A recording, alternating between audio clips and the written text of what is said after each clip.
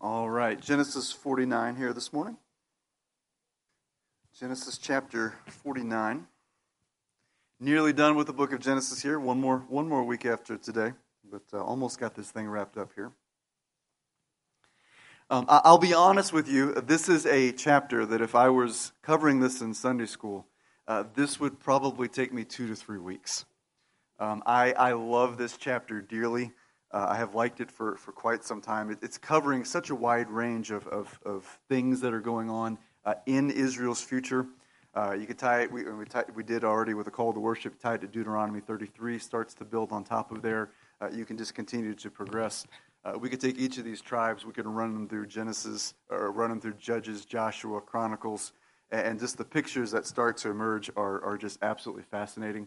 If you were with me in Revelation a few weeks back, we looked at the tribe of Dan, right? Just looking at the tribe of Dan and what is going on with the tribe of Dan over the course of Israel's history is fascinating in and of itself, right? And now you have all 12 that you're talking about here. So this is something that we could spend an awful lot of time on, and you would like to eat at some point. I think you would like to eat at some point. So we're not going to deal with all of the tribes here this morning. As we look in 49, Jacob is prophesying. Some of your headers in your chapters, you may have that he is blessing his children.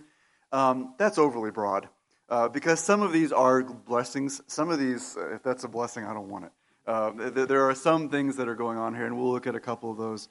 You don't want to be blessed like that, right? That's not what you want. But Jacob is more broadly pronouncing prophecy, I think would be the better word of looking at. He is making pronouncements about what is going to happen to his sons and to his sons' descendants there on out, going off into the future. And he's looking very far. Okay, he's not just talking about you and your sons and your grandsons and then we're done. Jacob is looking far into the future. And so this goes beyond something that maybe a father would bless his son with at the end of his life. This goes beyond that. There is an element of prophecy to this. There is no way that Jacob could possibly know these kind of things were going to be taking place unless the Spirit of God was speaking through him at a moment like this. So there is a lot that is going on here with that.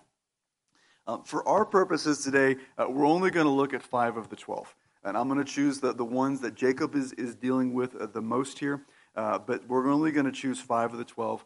Again, that's not to say that what happens to Zebulun is not interesting or what happens to Issachar is not interesting. It's just for our purposes to be able to draw a line somewhere. We're going to deal with just 5 of them. This chapter, as it unfolds, is following a certain logic to it. As you work your way through and as you look at each of the sons as they are mentioned in this passage, Jacob is actually logically grouping them together. He is dealing with the sons of each of his wives in order. So he's not dealing with these sons necessarily in a chronological order or their place in terms of when they entered into the family. But he's dealing with the sons by their wives and by their mothers. So if you're looking at it from the son's perspective. So Leah's sons are being dealt with first. We're going to spend more time with them than anyone else. Bilhah's sons come after that. Zilpah's sons come after that. And finally, we have Rachel's two sons, Joseph and Benjamin, that come last. So if you're looking for order there, that's by and large the order. Within those groupings, by the children of each of those wives, he is by and large moving chronologically. With the exception of Zebulun there in verse 13. It's the only one that he kind of moves out of order, and there's nothing that we can really figure out about that. But by and large, Jacob is working through these sons in a fairly methodical way that he is handling it. Chances are very good. We know the history of Jacob. We know the history of his wives. He's probably saving the best for last when he saves Rachel's sons at the very end, right? Those are the ones that are nearest and dearest to his heart. Joseph is particularly the one that has been nearest and dearest to his heart, and Joseph gets about as much attention, more attention than everyone else combined. And then Benjamin follows. So there's certainly things that you can see while you see the prophecy that is coming out here. You also see Jacob coming out here, right? Jacob is very much present in this chapter.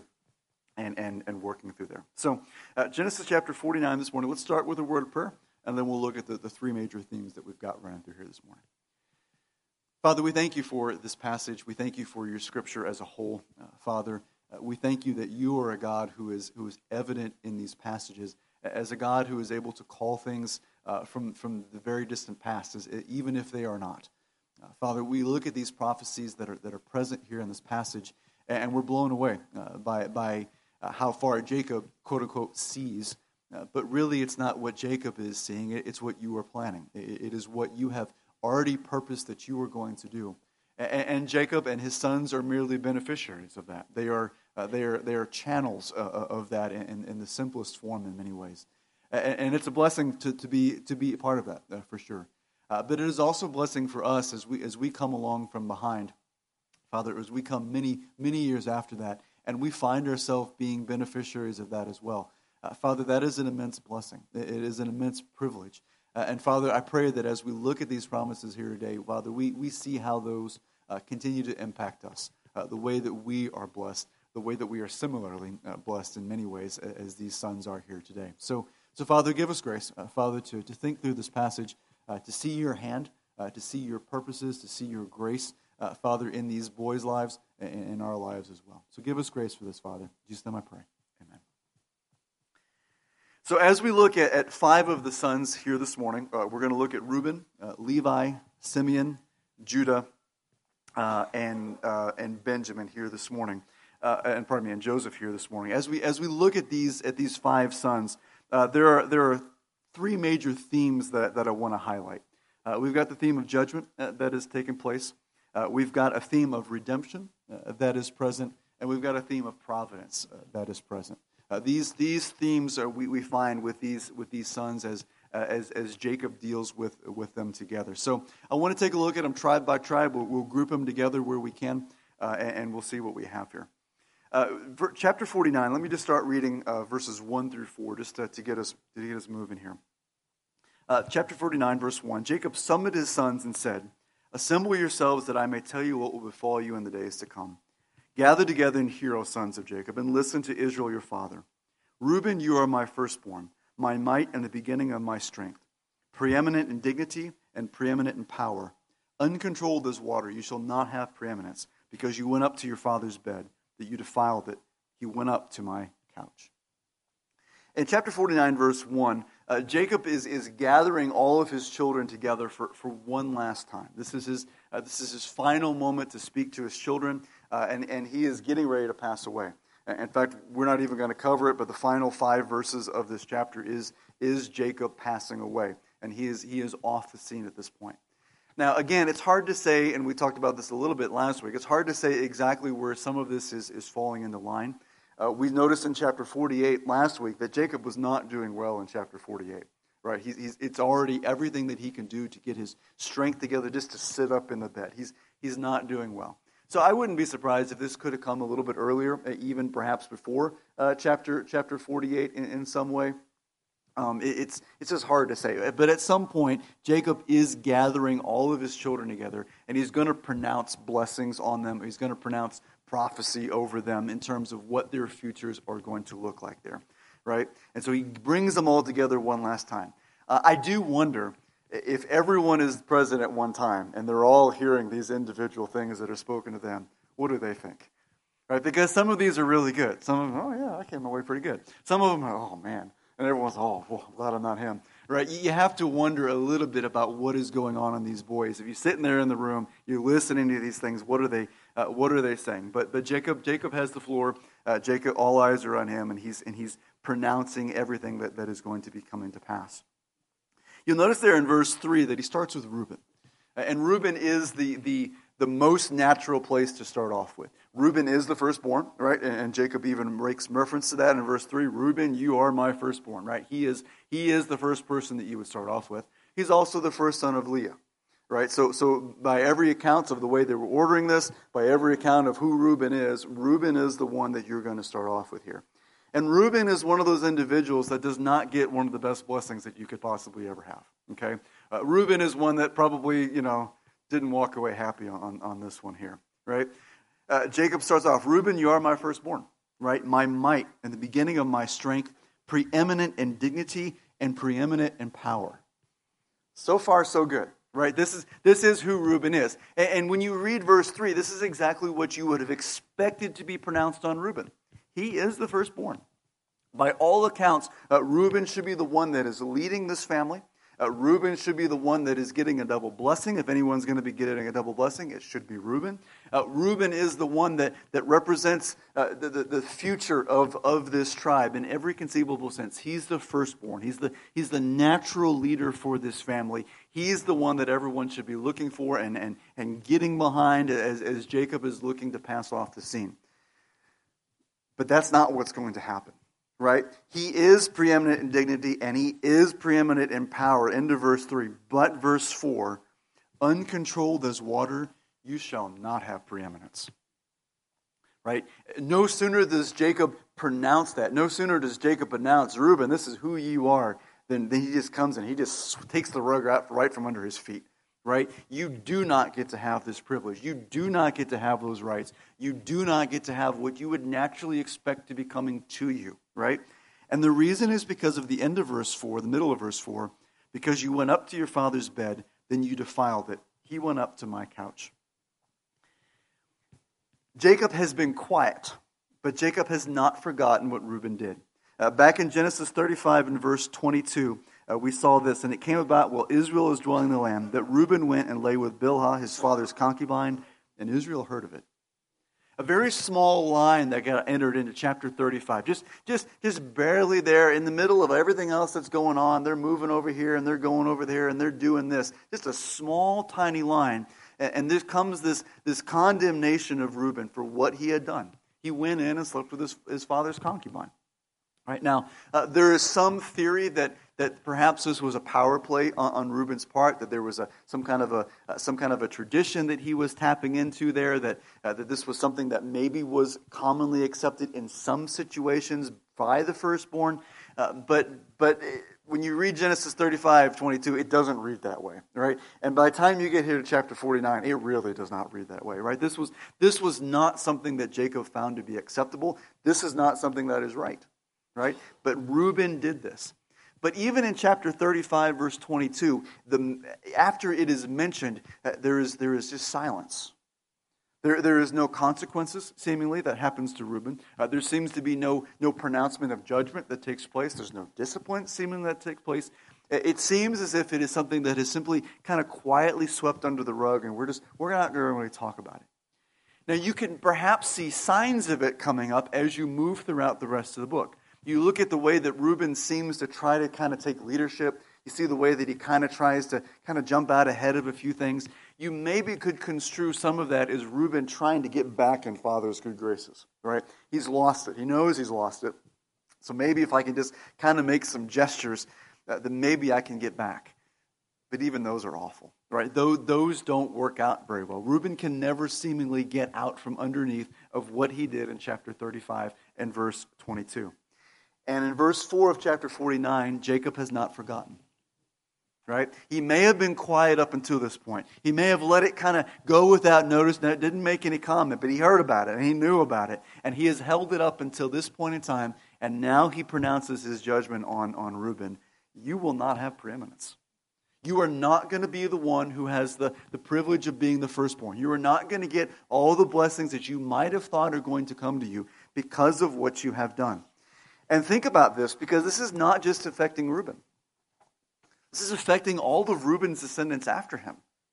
Right? As you look at the way this transpires, if you look at history, Israel's history from here on out, Reuben never has preeminence. Reuben never is in charge. Reuben doesn't contribute to a judge. Reuben does not contribute to a king. Reuben does not contribute to a leader in any meaningful way. Reuben is gone. Reuben is done. And why? It's the sin of Reuben. It is Reuben's sin that brings this kind of pronouncement on the rest of his family, on his grandsons, on their grandsons after them, on their grandsons after that. This perpetuates, this continues because of the sin of one man. This is strikingly similar to what we saw earlier in the book of Genesis when we looked at Noah's pronouncement of judgment on Canaan because of the deeds of his father Ham. Because of what Ham did when he saw his father's nakedness and treated him shamefully, because of that, Canaan and his descendants bore the penalty of that forever, right? Reuben's sons and his grandsons and his descendants after him do much the same way, right? Because of the sin of their father Reuben, because of what he did. Jacob has held off until this point, But now he's laying it out there, right? Reuben, you would have expected to be the firstborn. You would be expected to have the dignity. You would be expected to have the preeminence. But I'm stripping it away from you. You were uncontrolled as water. You could not keep that under control, and now you have lost it, right? So Reuben walks away from this probably very dissatisfied. Probably understandably so, right? He probably understands, I've deserved this, right? This is what I brought on myself. But Reuben walks away having been stripped of what he would expect to be his. It takes us to verse 5 through verse 7, where we look at two brothers together, Simeon and Levi here. Verse 5, Simeon and Levi are brothers. Their swords are implements of violence. Let my soul not enter into their counsel, nor let not my glory be united with their assembly. Because in their anger they slew men, and in their self-will they lamed oxen. Cursed be their anger, for it is fierce, and their wrath, for it is cruel. I will disperse them in Jacob, and I will scatter them in Israel. We would kind of be on the edge of our seats here at this point. If Reuben has lost the preeminence, right? If he is the firstborn, he's lost that privilege. We may start to wonder, well, who's next, right? The next logical candidates would be Simeon and Levi. They are the next oldest children of Leah. They are the next oldest children, right? So these are the individuals that you might think would come later. But we see here that they don't get much of a much better treatment than Reuben will at this point in time. They are given a curse. They are given a judgment for similar reasons as Reuben, but for a very different behavior. Simeon and Levi have kind of passed off the scene ever since Genesis chapter 34. Genesis 34, we saw that Jacob, as he moved back into the land, as he brings his family back from the land of Padan Aram, where they had been, brings them back. They settled at a place called Shechem, right? And there they kind of settled. They bought some land. They were kind of trying to make a life for themselves there. And next thing you know, Dinah catches the attention of the son of the king of Shechem, right? And everything goes to pot, and it goes pretty quickly, right? Things go poorly at this point in time, right? Dinah is treated shamefully, and the sons of Israel are mad about this, right? You cannot do this to our sister. You cannot let this happen. And as we saw what happened, we see that there's a complicated plot that arises, right? There's kind of this negotiation that begins to take place. Well, we'll let you have her if you'd simply get circumcised. You're not circumcised. You've got to be like the rest of us. If you do that, then we'll let you have her. And the son and his father go back to the people, and they say, well, look at this. We'll get their stuff. We'll let them live in the land. Everyone will be fine if we get circumcised. So we'll do this thing. And so this complicated conspiracy arises. And in the middle, in the aftermath of that, as it were, Simeon and Levi come on the scene, and they kill every male that they can find, right? Enter into the city and just wipe everyone out, taking hostages, taking captive the women, the children, the livestock, and everything that is with them, right? At the time, Jacob expresses a great degree of frustration at what happened, right? You have made me stink in the noses of the people that are around us, right?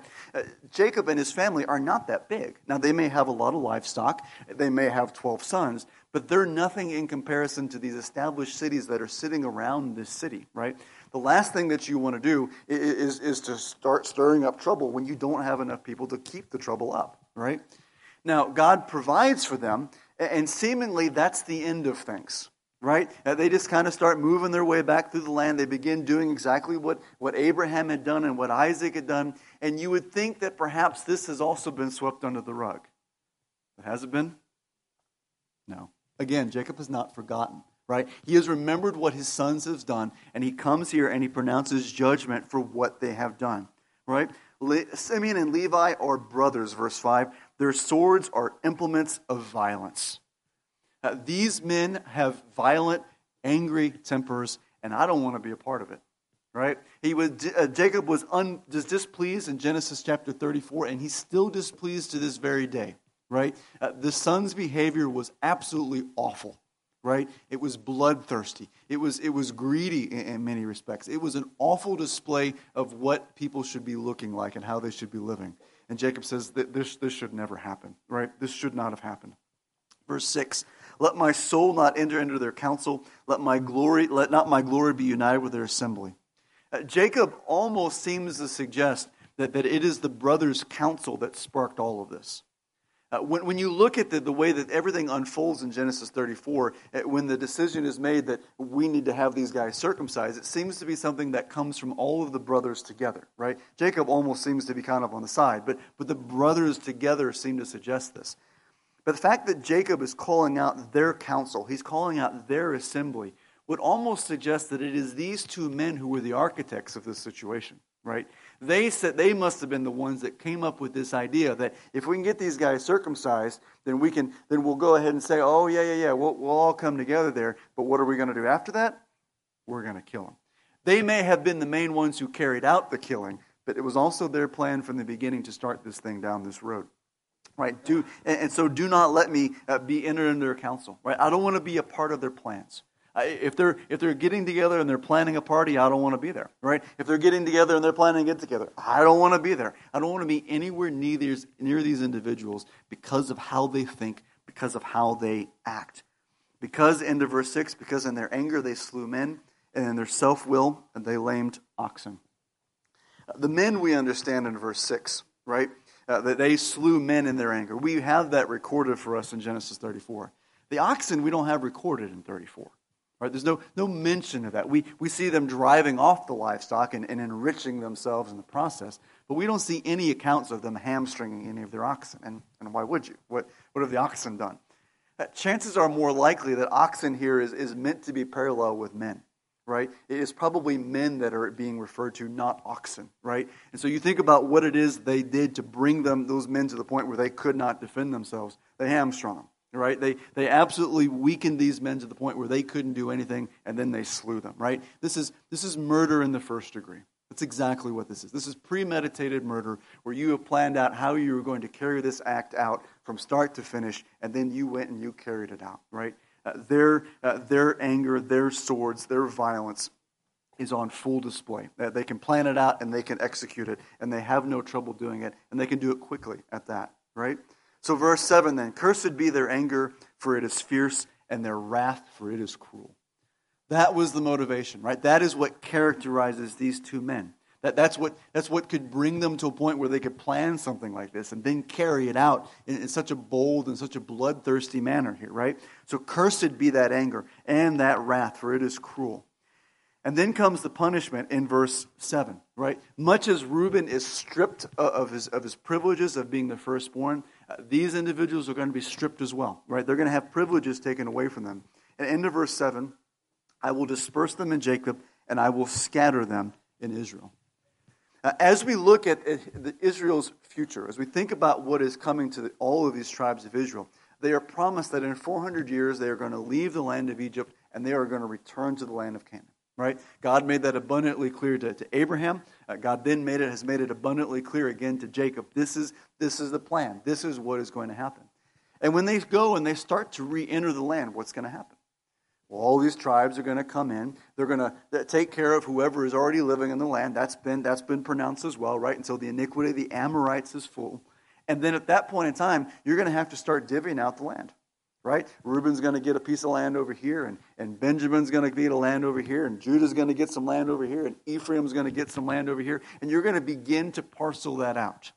Right? Everyone should get what is their due, right? A piece of land in the land that they had been promised, the land that Abraham, Isaac, and Jacob had been promised, right? This is what they're going to get.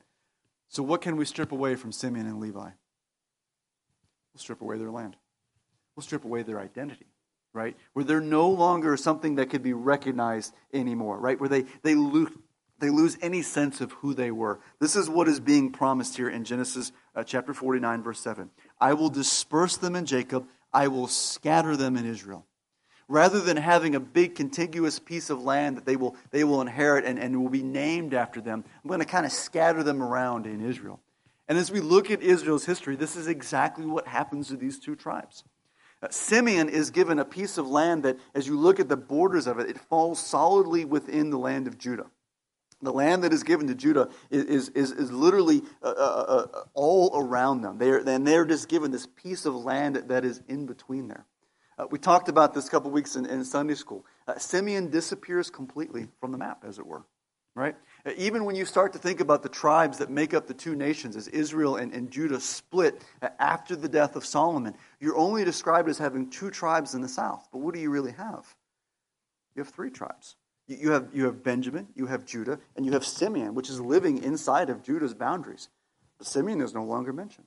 It's as if Simeon has simply ceased to exist, right? They're still down there. They still have that land, but their identity has basically been wiped away. They have been completely engulfed and completely consumed by Judah. They are scattered. They are dispersed, right? They no longer have that identity. They no longer have a privilege of looking back and saying, we're the people of Simeon. Everyone kind of goes, Simeon who? Right? You don't even think about them after that point in time, right? They're completely gone. And this is what Jacob is promising, right? This is what God is promising I'm going to do. Why? Because of what Simeon did, right? One man's sin has brought this consequence upon the rest of his descendants after him. Now, what about Levi? Levi has the exact same thing happen.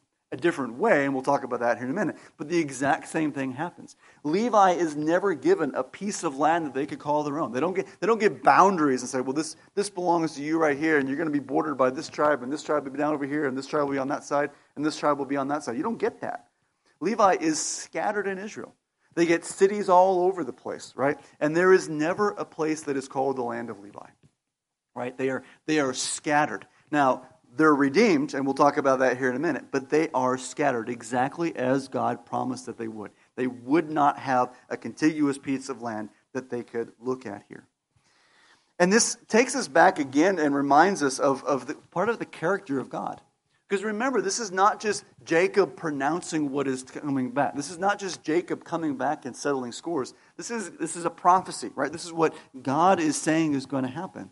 And it reminds you very much of what God describes himself in Exodus chapter 34, verses 6 and 7. As God is revealing himself to Moses, and Moses is struggling because Moses is having a hard time out there in the wilderness. And as God reveals himself to this, he says this, the Lord passed by in front of him and proclaimed, the Lord God, compassionate and gracious, slow to anger and abounding in loving kindness and truth, who keeps loving kindness for thousands, who forgives iniquity, transgression and sin. Yet he will by no means leave the guilty unpunished, visiting the iniquity of fathers on the children and on the grandchildren to the third and fourth generation. What Jacob is pronouncing, as hard as it may seem, what Noah pronounced on Canaan, as hard as it was back there in Genesis 9, what God did to the descendants of Adam and Eve, us, that is consistent with his character, right? Visiting the iniquity of the fathers on the children and on the grandchildren to the third and the fourth generations. Children after the sins of their father still have to deal with the consequences of the sins of their father. And this is being borne out in Reuben. This is being borne out in Simeon. This is being borne out in Levi, right? There is a judgment that is being passed on these men, and it is going down to their children and to their grandchildren and to their descendants after them, right? That consequence is being felt. That consequence is real, right? And this is in keeping and in character with who God is, right? He pronounces it as such to Moses. This is who I am. And that's important for us, right? Because that's the only way that we also get redemption, right? Is if also through one man redemption can come. But it is hard, right? And you are seeing this lived out in these three individuals right here, right? As all three of them are marched off the scene, as it were, because of their sin. This is judgment, right? Judgment is being announced on these children because of this sin. But there's also redemption that has taken place. And I pick back up again with Levi because Levi is that example of redemption that takes place here. Levi gets this judgment that is passed on him in verse 7, right? You are going to be dispersed in Jacob. You are going to be scattered in Israel. And we find that this is exactly what happens to Levi, right? They get cities over here, they get cities over here, but this is all that they get, right? Levi's fate would have been exactly the same as Simeon under these circumstances if nothing had changed, right? Levi probably would have been given a territory. Maybe it would have been inside Ephraim. Who knows where it would have been, right? But the exact same thing would have happened to Levi. You would have never heard of Levi ever again, right? Would have been nothing to think of, right? But that doesn't happen. You think about Levites all the time, don't you? Why? What happens? They're under judgment in verse 7. What happens? If you move forward to Deuteronomy chapter 33, we read there for the scripture reading. You can turn there if you want. Deuteronomy chapter 33.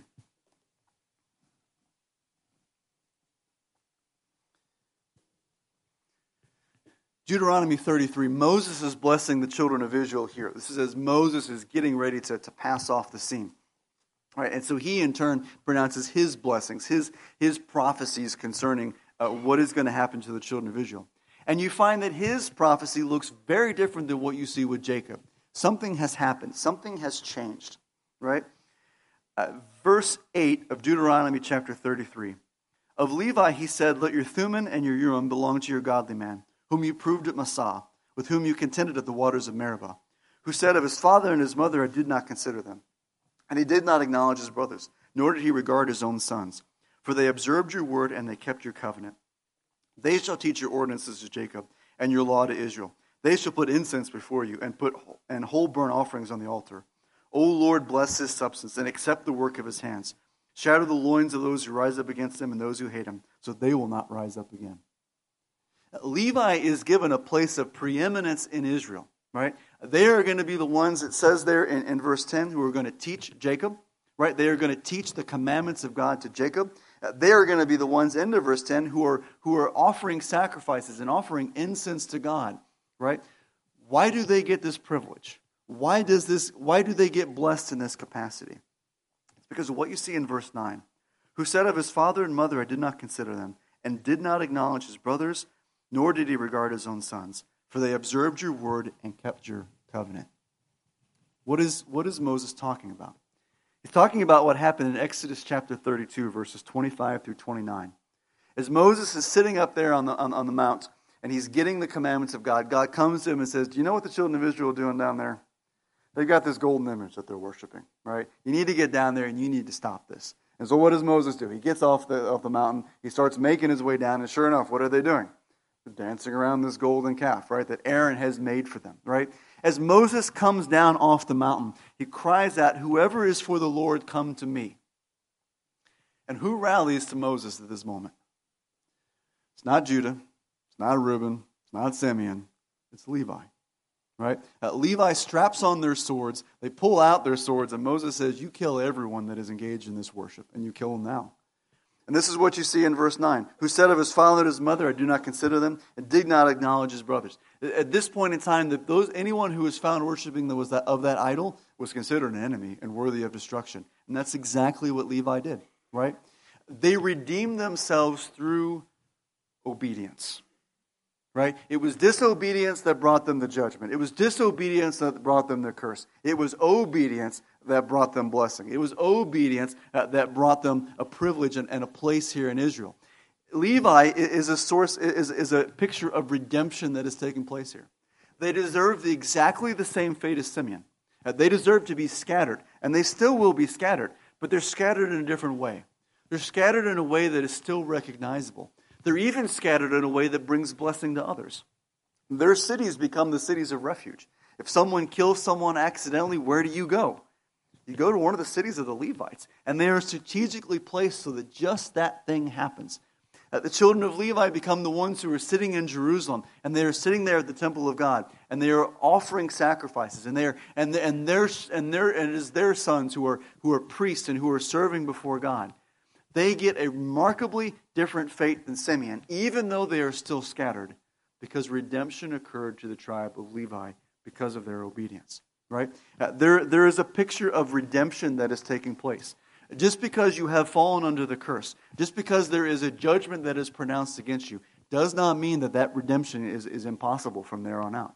Levi is an example of that. They emerge from this still scattered, but not left to the same fate as Simeon, who is utterly lost, who is utterly forgotten about and no longer remembered because of obedience.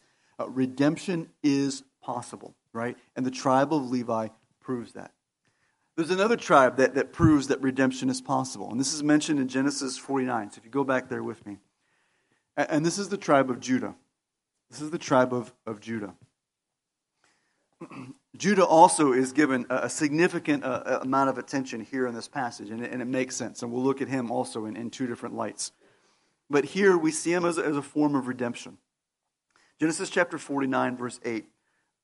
When looking at Judah, Jacob says this, Judah, your brothers shall praise you. Your hand shall be on the neck of your enemies. Your father's son shall bow down to you. Judah is a lion's whelp. From the prey, my son, you have gone up. He crouches, he lies down as a lion, and as a lion, who dares rouse him up? The scepter shall not depart from Judah, nor the ruler's staff from between his feet until Shiloh comes. And to him shall be the obedience of the peoples. He ties his foal to the vine, and his donkey's colt to the choice vine. He washes his garments in wine, and his robes in the blood of grapes. His eyes are dull from wine, and his teeth white from milk.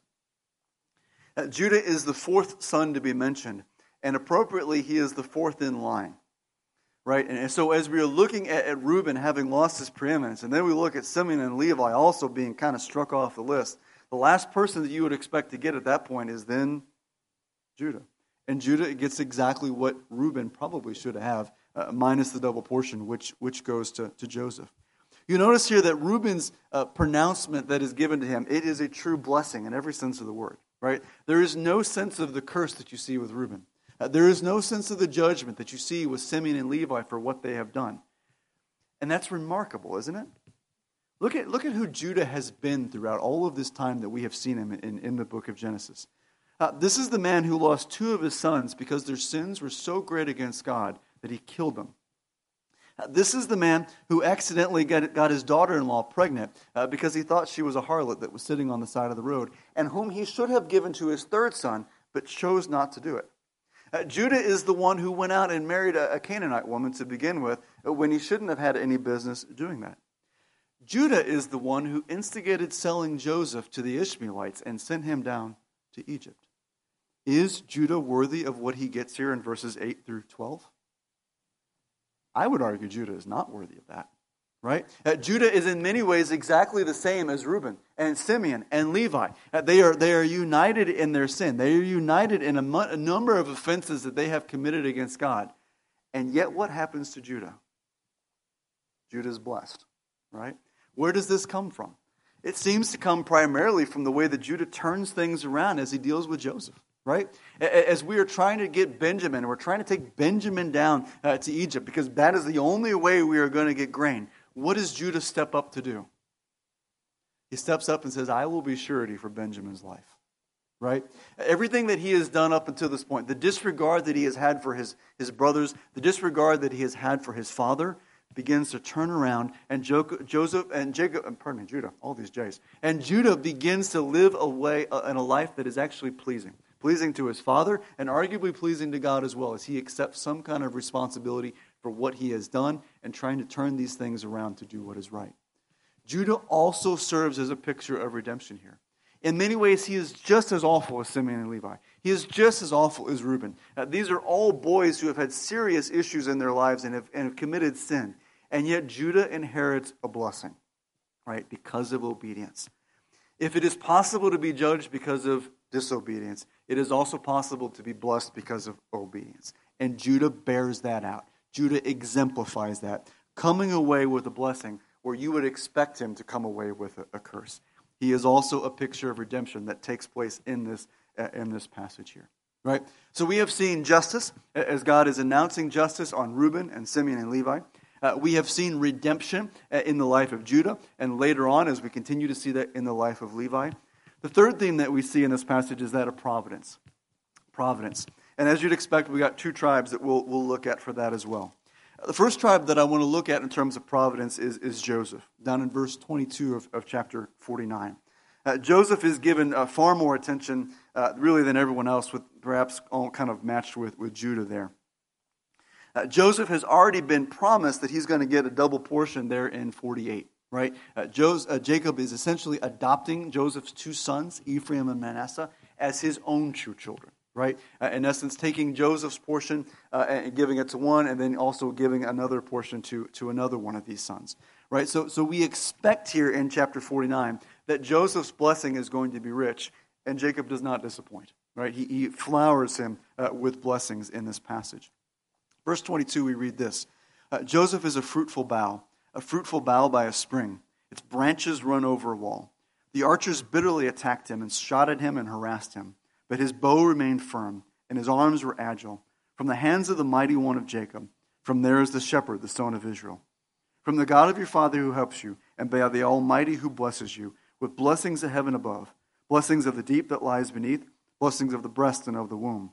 The blessings of your father have surpassed the blessings of my ancestors, up to the utmost bound of the everlasting hills. May they be on the head of Joseph and on the crown of the head of one distinguished among his brothers. Does Joseph get a good blessing? Oh, absolutely. Joseph is walking away with a lion's share of everything right here, right? Exactly as Jacob had promised in chapter 48, right? You are getting a double portion here. This blessing is rich. And I have no doubt that Reuben walked away rather mad when he gets to hear what Joseph is getting here in this passage, right? Joseph is beginning to be compared in verse 22 to what many of your translations will have, and I think most will have, a fruitful bough there. Now, you may wonder with me, as you look at verses 22 and 23, why do we have a fruitful bough that is being attacked by archers? Does that not seem a little odd? Right? How often do you see archers running around just shooting at trees and angry? Right? That doesn't seem to make a lot of sense. It's quite possible that the way this should be translated is rather than a fruitful bough, this should be the foal of a wild donkey. Okay, and I know that sounds remarkably different, but if you take Hebrew and you start to look at pointings, this makes sense. Okay, this probably is meant to be something like that, and I would submit this is probably correct, because as you look through all of these blessings that are being given to these sons, animal imagery comes up far more often than anything else. Right? We've already seen Judah is being compared to a lion's whelp here. Issachar, verse 14, is a strong donkey. Dan is coming up like a serpent in verse 17 there. Naphtali is a doe in verse 21. Benjamin is going to be compared to a wolf in verse 27. Jacob seems to be skewing more towards animal imagery than he does to be plant imagery here. So I think it is more likely here that Joseph then is being compared to the foal of a wild donkey. If we run with that in verse 22, then we end up with something more like this. Joseph is the foal of a wild donkey, the foal of a wild donkey at a spring, the foal of a wild donkey by a rocky rim. Right, so the imagery that begins to be presented is this is a colt of a wild donkey. It's not going to be fully grown. It's going to be young yet, right, tender, something that is vulnerable. He's either sitting there by a spring, or he's on some kind of rocky outcropping, so the rim of a plateau somewhere. And so when the archers see him, what do? Well, we can kill this thing, right? Let's get this thing, right? And so that's where verse 23 comes in, right? The archers bitterly attacked him and shot at him and harassed him, right? We're talking about desert hunting that is taking place here, right? You're going to be doing this from a distance, and you're going to be trying to get him up there on that rim, or looking at him down there at that spring. You're going to try to kill this animal. Have they been able to be successful? No. This animal, though is defenseless, though it is vulnerable, though it is young, though it is tender, is going to be preserved. It's going to be kept. It's going to allow it to stay alive, right? Because in verse 24, but his bow remained firm and his arms were agile from the hands of the mighty one of Jacob. It was not any of Joseph's craftiness. It was not because of Joseph's strength. It was not because of Joseph's intelligence that he has endured the attacks of everyone that has come out against him. His brothers have come out against him. Potiphar and his wife have come out against him. The baker and the butler have forgotten about him and left him in jail. They have neglected and abandoned him. Time and time again, he has been left in positions where he is helpless. Time and time again, he has been under attack. But God has been the one who has been preserving him all this time. Right? This has been providence on display. Every step of the way, despite the sorrow, despite the pain, despite the adversity that has come his way, the Almighty God has been shepherding him along. The Almighty God has been strengthening his arms. It's as if the Almighty at this point was standing behind Joseph as he has his bow bent, and he just kind of wraps his arms around him and continues to hold it alongside him, right? His strength endures. He is able to continue to pull back that bow because of what the Almighty has done for him, right? Joseph is that ultimate example of what providence looks like. Right? Someone that should have fallen long ago. Someone that should have been just drowned in a pit of despair, but still managed to emerge on top. It's not a feel-good story. It is God's grace that is on display. Right? That is what is taking place on Joseph. And Jacob is recognizing this here. Right? Right? But his bow remained firm from the hands of the mighty one of Jacob. From there is the shepherd, the stone of Israel. The shepherd, the stone of Israel.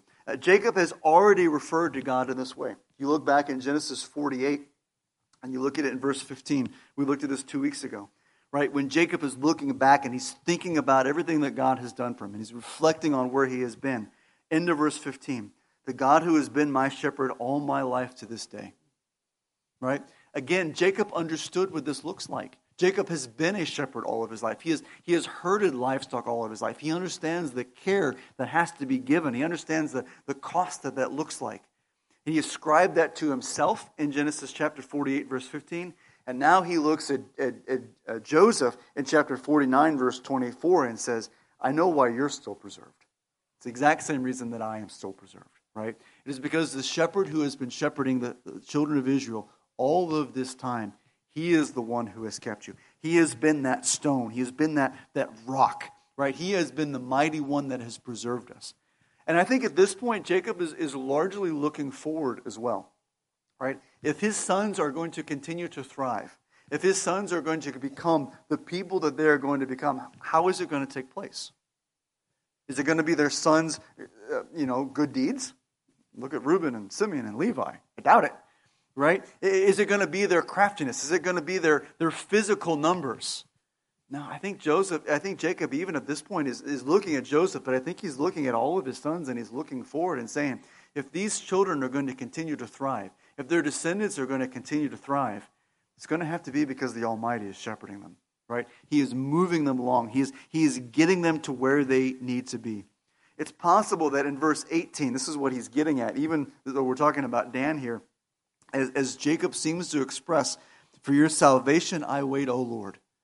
It's as if Jacob is looking and saying, this is who we're looking for, right? It's not Dan, it's not Judah, it's not Reuben, it's not Joseph, it's not all of these tribes. It is you that we are waiting for. It is you that must move. It is you that must provide. It is you that must give these people what they need in order for them to continue to thrive. Right? That is what must take place.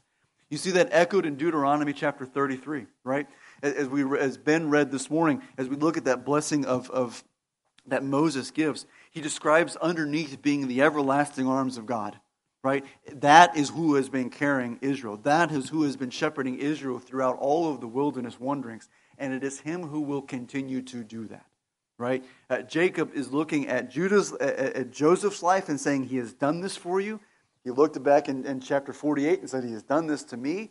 And he is looking forward and saying, he will continue to do this. It is the providence of God. It is the goodness of God. It is the grace of God that will do this, and nothing else. It cannot be my sons, and it cannot be their descendants after them. So Joseph is an example of providence. But go back with me again to verse 8 to look at Judah. Because Judah is not only an example of redemption, but Judah is also an example of this providence as well. We read the verses already, and you will have noticed as we read those verses 8 through 12, there is a tone of conquest that is present with Judah. You look at in verse 8, verse 1, your brothers shall praise you. End of verse 1, your father's son shall bow down to you. Right? Judah will emerge as the king. Judah will emerge as the leader of the tribes. Okay? You'll notice in the middle of verse 8 there, your hand shall be on the neck of your enemies. Verse 9, Judah is a lion's whelp. From the prey, my son, you have gone up. He crouches, he lies down as a lion, and as a lion who dares rouse him up. Right? He is pictured as being someone who is successful in victory, successful in battle. Like a lion, you would look at him sitting over there, and would you want to mess with that? You would not. Right? Let him lie. Let's leave him alone. Right? He's the lion's whelp there at the beginning. He's already, even though he's yet a cub, right? He's yet a young lion. He's already getting his prey. He's already a successful hunter, and he will become only more so as the years gone on. Right? This is someone who is going to conquer. This is someone who is going to win. Then in verse 10, we go from that tone of conquest to something that is a little more concrete. The scepter shall not depart from Judah, nor the ruler's staff from between his feet, until Shiloh comes, and to him shall be the obedience of the people. Verse 10, we're told that the shepherd shall not depart from Judah. The scepter is going to be the sign of kingship. It's going to represent a king, right? A king wields a scepter. Right? He is the one that has that in possession, right? And it shall not depart from Judah. right? This has been given to Judah, and that privilege will never depart from Judah, right? They will continue to have that privilege. A king will come from Judah.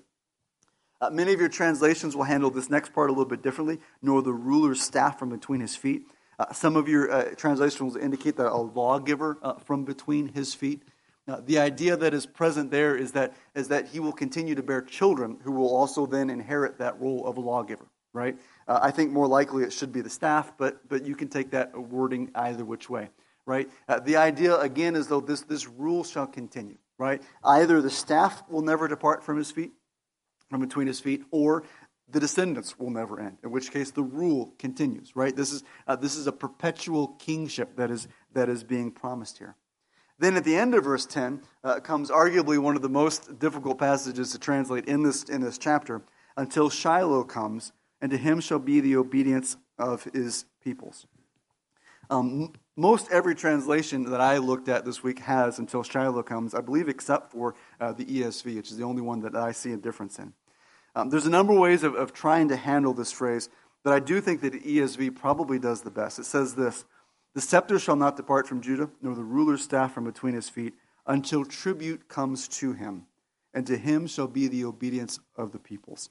Now, other translations have subscribed until what is due comes to him, which also goes back to the idea of tribute. The imagery that we are getting here is not just that this is a king that is ruling in Judah, but this is a great king that is ruling in Judah.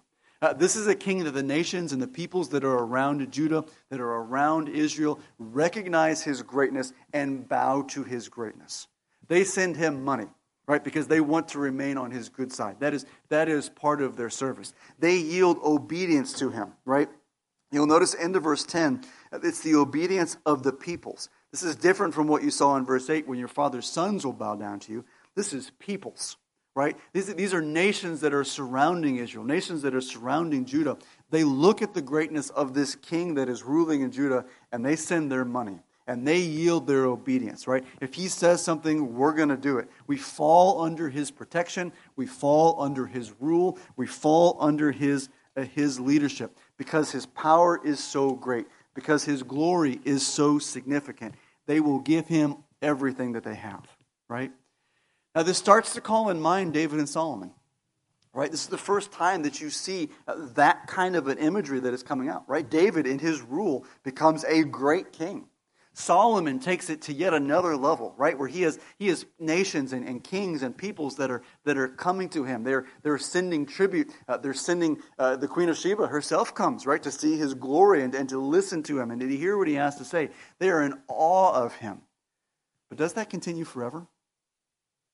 Does it continue in unbroken chain? Do you see a king in Judah right now? You do not. I submit that David and Solomon are a very good picture of what this is illustrating, but David and Solomon are not the ultimate representation of what is being described here, right? The ultimate representation of what can be described here is in Revelation 5, verse 5. "And one of the elders said to me, 'Weep no more. Behold, the Lion of the tribe of Judah, the Root of David, has conquered, so that he can open the scrolls and its 7 seals.'" Right? We talked about Judah being a lion there in verse 9. And Revelation so wisely picks that up, right? The Lion of the tribe of Judah. No one else has ever been called that. No one else has ever deserved that title. No one else would ever deserve that title than the Son himself. Right? Greater than David. Greater than Solomon. With a rule that will stretch to the very ends of the earth. Where tribute will flow into Jerusalem like streams, we're told in the Old Testament, because that is what is due, that is what is right. Where nations will send their obedience to him, coming up, and if they don't come up, curses will be upon their land, right? These are the promises that attend the Messiah. These are the promises that attend to the Christ. These are the promises that attend to the Son, Jesus Christ himself, right? This is who Jacob is talking about here in this passage. He is looking far into the future. He is looking past David. He is looking past Solomon. Honestly, they are blips on the radar. They are great in their time, but they are nothing compared to what is to come. Nothing compared to the Christ. And what greater form of providence can be given than in him? A providence that not only blesses the tribe of Judah, a providence that not only blesses the children of Israel, but a providence that blesses the entire world. A blessing, a grace that is given to the entire world, right? That is what is being described in this passage. He is looking at the Christ and he is describing the benefits of his reign. He is describing the greatness of his reign. And it comes, remember, from a tribe that's been redeemed itself. From a man who's been redeemed himself comes the greatest form of redemption that we could possibly consider, Jesus Christ himself, right? This is who Jacob is looking forward to. And it takes me back to Romans chapter 9, verses 3 through 5, when Paul is describing what this looks like, and he's thinking about his own kinsman. And he said in verse 3 through 5 of Romans chapter 9, "For I could wish that I myself were accursed, separated from Christ for the sake of my brethren, my kinsmen according to the flesh, who are Israelites, to whom belongs the adoptions as sons, and the glory and the covenants of the giving of the law, and the temple service and the promises, whose are the Father, and from whom is the Christ according to the flesh, who is over all, God blessed forever. Amen." Israel serves as that channel. Israel has served as that channel. They received many benefits, right? You see where he talks about the glory of the covenants and the giving of the law and the temple service. You're thinking about Levi, aren't you? Right? The blessings that have attributed to Levi. But from whom is Christ according to the flesh, who is over all? Right? The greatest thing that has been given through the children of Israel has been Christ, right? And that came through the tribe of Judah, right? And Jacob looks at that and says, this is coming, right? This is coming. This is the greatest providence that God could ever give. This is the greatest thing that could ever possibly happen. This is the person, this is the thing that we need the most. And it's coming through Judah, right? Someone who's not worthy of it, right? Someone who doesn't deserve for this to be true of them. But this is who it is going to come through, right? This is providence, not just for Judah, not just for Israel, but for all mankind, for all of the world, right? The promises that Jacob are thinking about here are stretching far into the future. And so as we look at these sons, we see themes that are going on here, right? We see judgment, right? There are consequences that are taking place, right? Because of individual sin. We see that there is redemption that is taking place through obedience. And we see providence that is taking place as well. And it is all being wrapped up, I think, chiefly in the person of Christ. Right? If you were looking at the one who is going to redeem you from judgment, it is by one man's obedience. Right? And only one man's obedience. If you were looking to describe the gospel, you could do it through this chapter. And it all centers and focuses on Christ. Right? The center of this passage is Christ. Much as the center of all of Genesis has been up until this point. Right? We are focusing on Christ. And so as we think through this passage, as you think about what is going on in these prophecies, do not forget Christ here. He is present. He is being screamed out in many respects as we look forward to him. Let's pray. Father, we thank you for this passage. Father, I think this is another one of those passages that is easy to kind of overlook, that kind of becomes a long ago, far away, maybe becomes something that is interesting historically, Father, and there's certainly plenty of things that you could draw into it. But Father, if we walked away and we do not see you in this passage, we are missing everything. You are the one that has been preserving these sons throughout all of their days. You are the one that preserved Jacob. You have been that shepherd who has been moving them along, sheltering them, feeding them, providing for them. Father, and you continue to use that people for exactly that purpose, to bring Christ, the one who ultimately brings redemption, the one who ultimately brings rule, the one who is that fountain of grace for all. Father, we come and we cannot help but see you in this passage, and we praise you for that, much as Jacob is doing that here and in chapter 48 as well. So, Father, may we praise you for that here this morning. May we see what your Son is. May we see what he has done. May we reflect on what is coming, Father, as we look forward to the promises there in this chapter. Give us grace for this, Father. In Jesus' name I pray.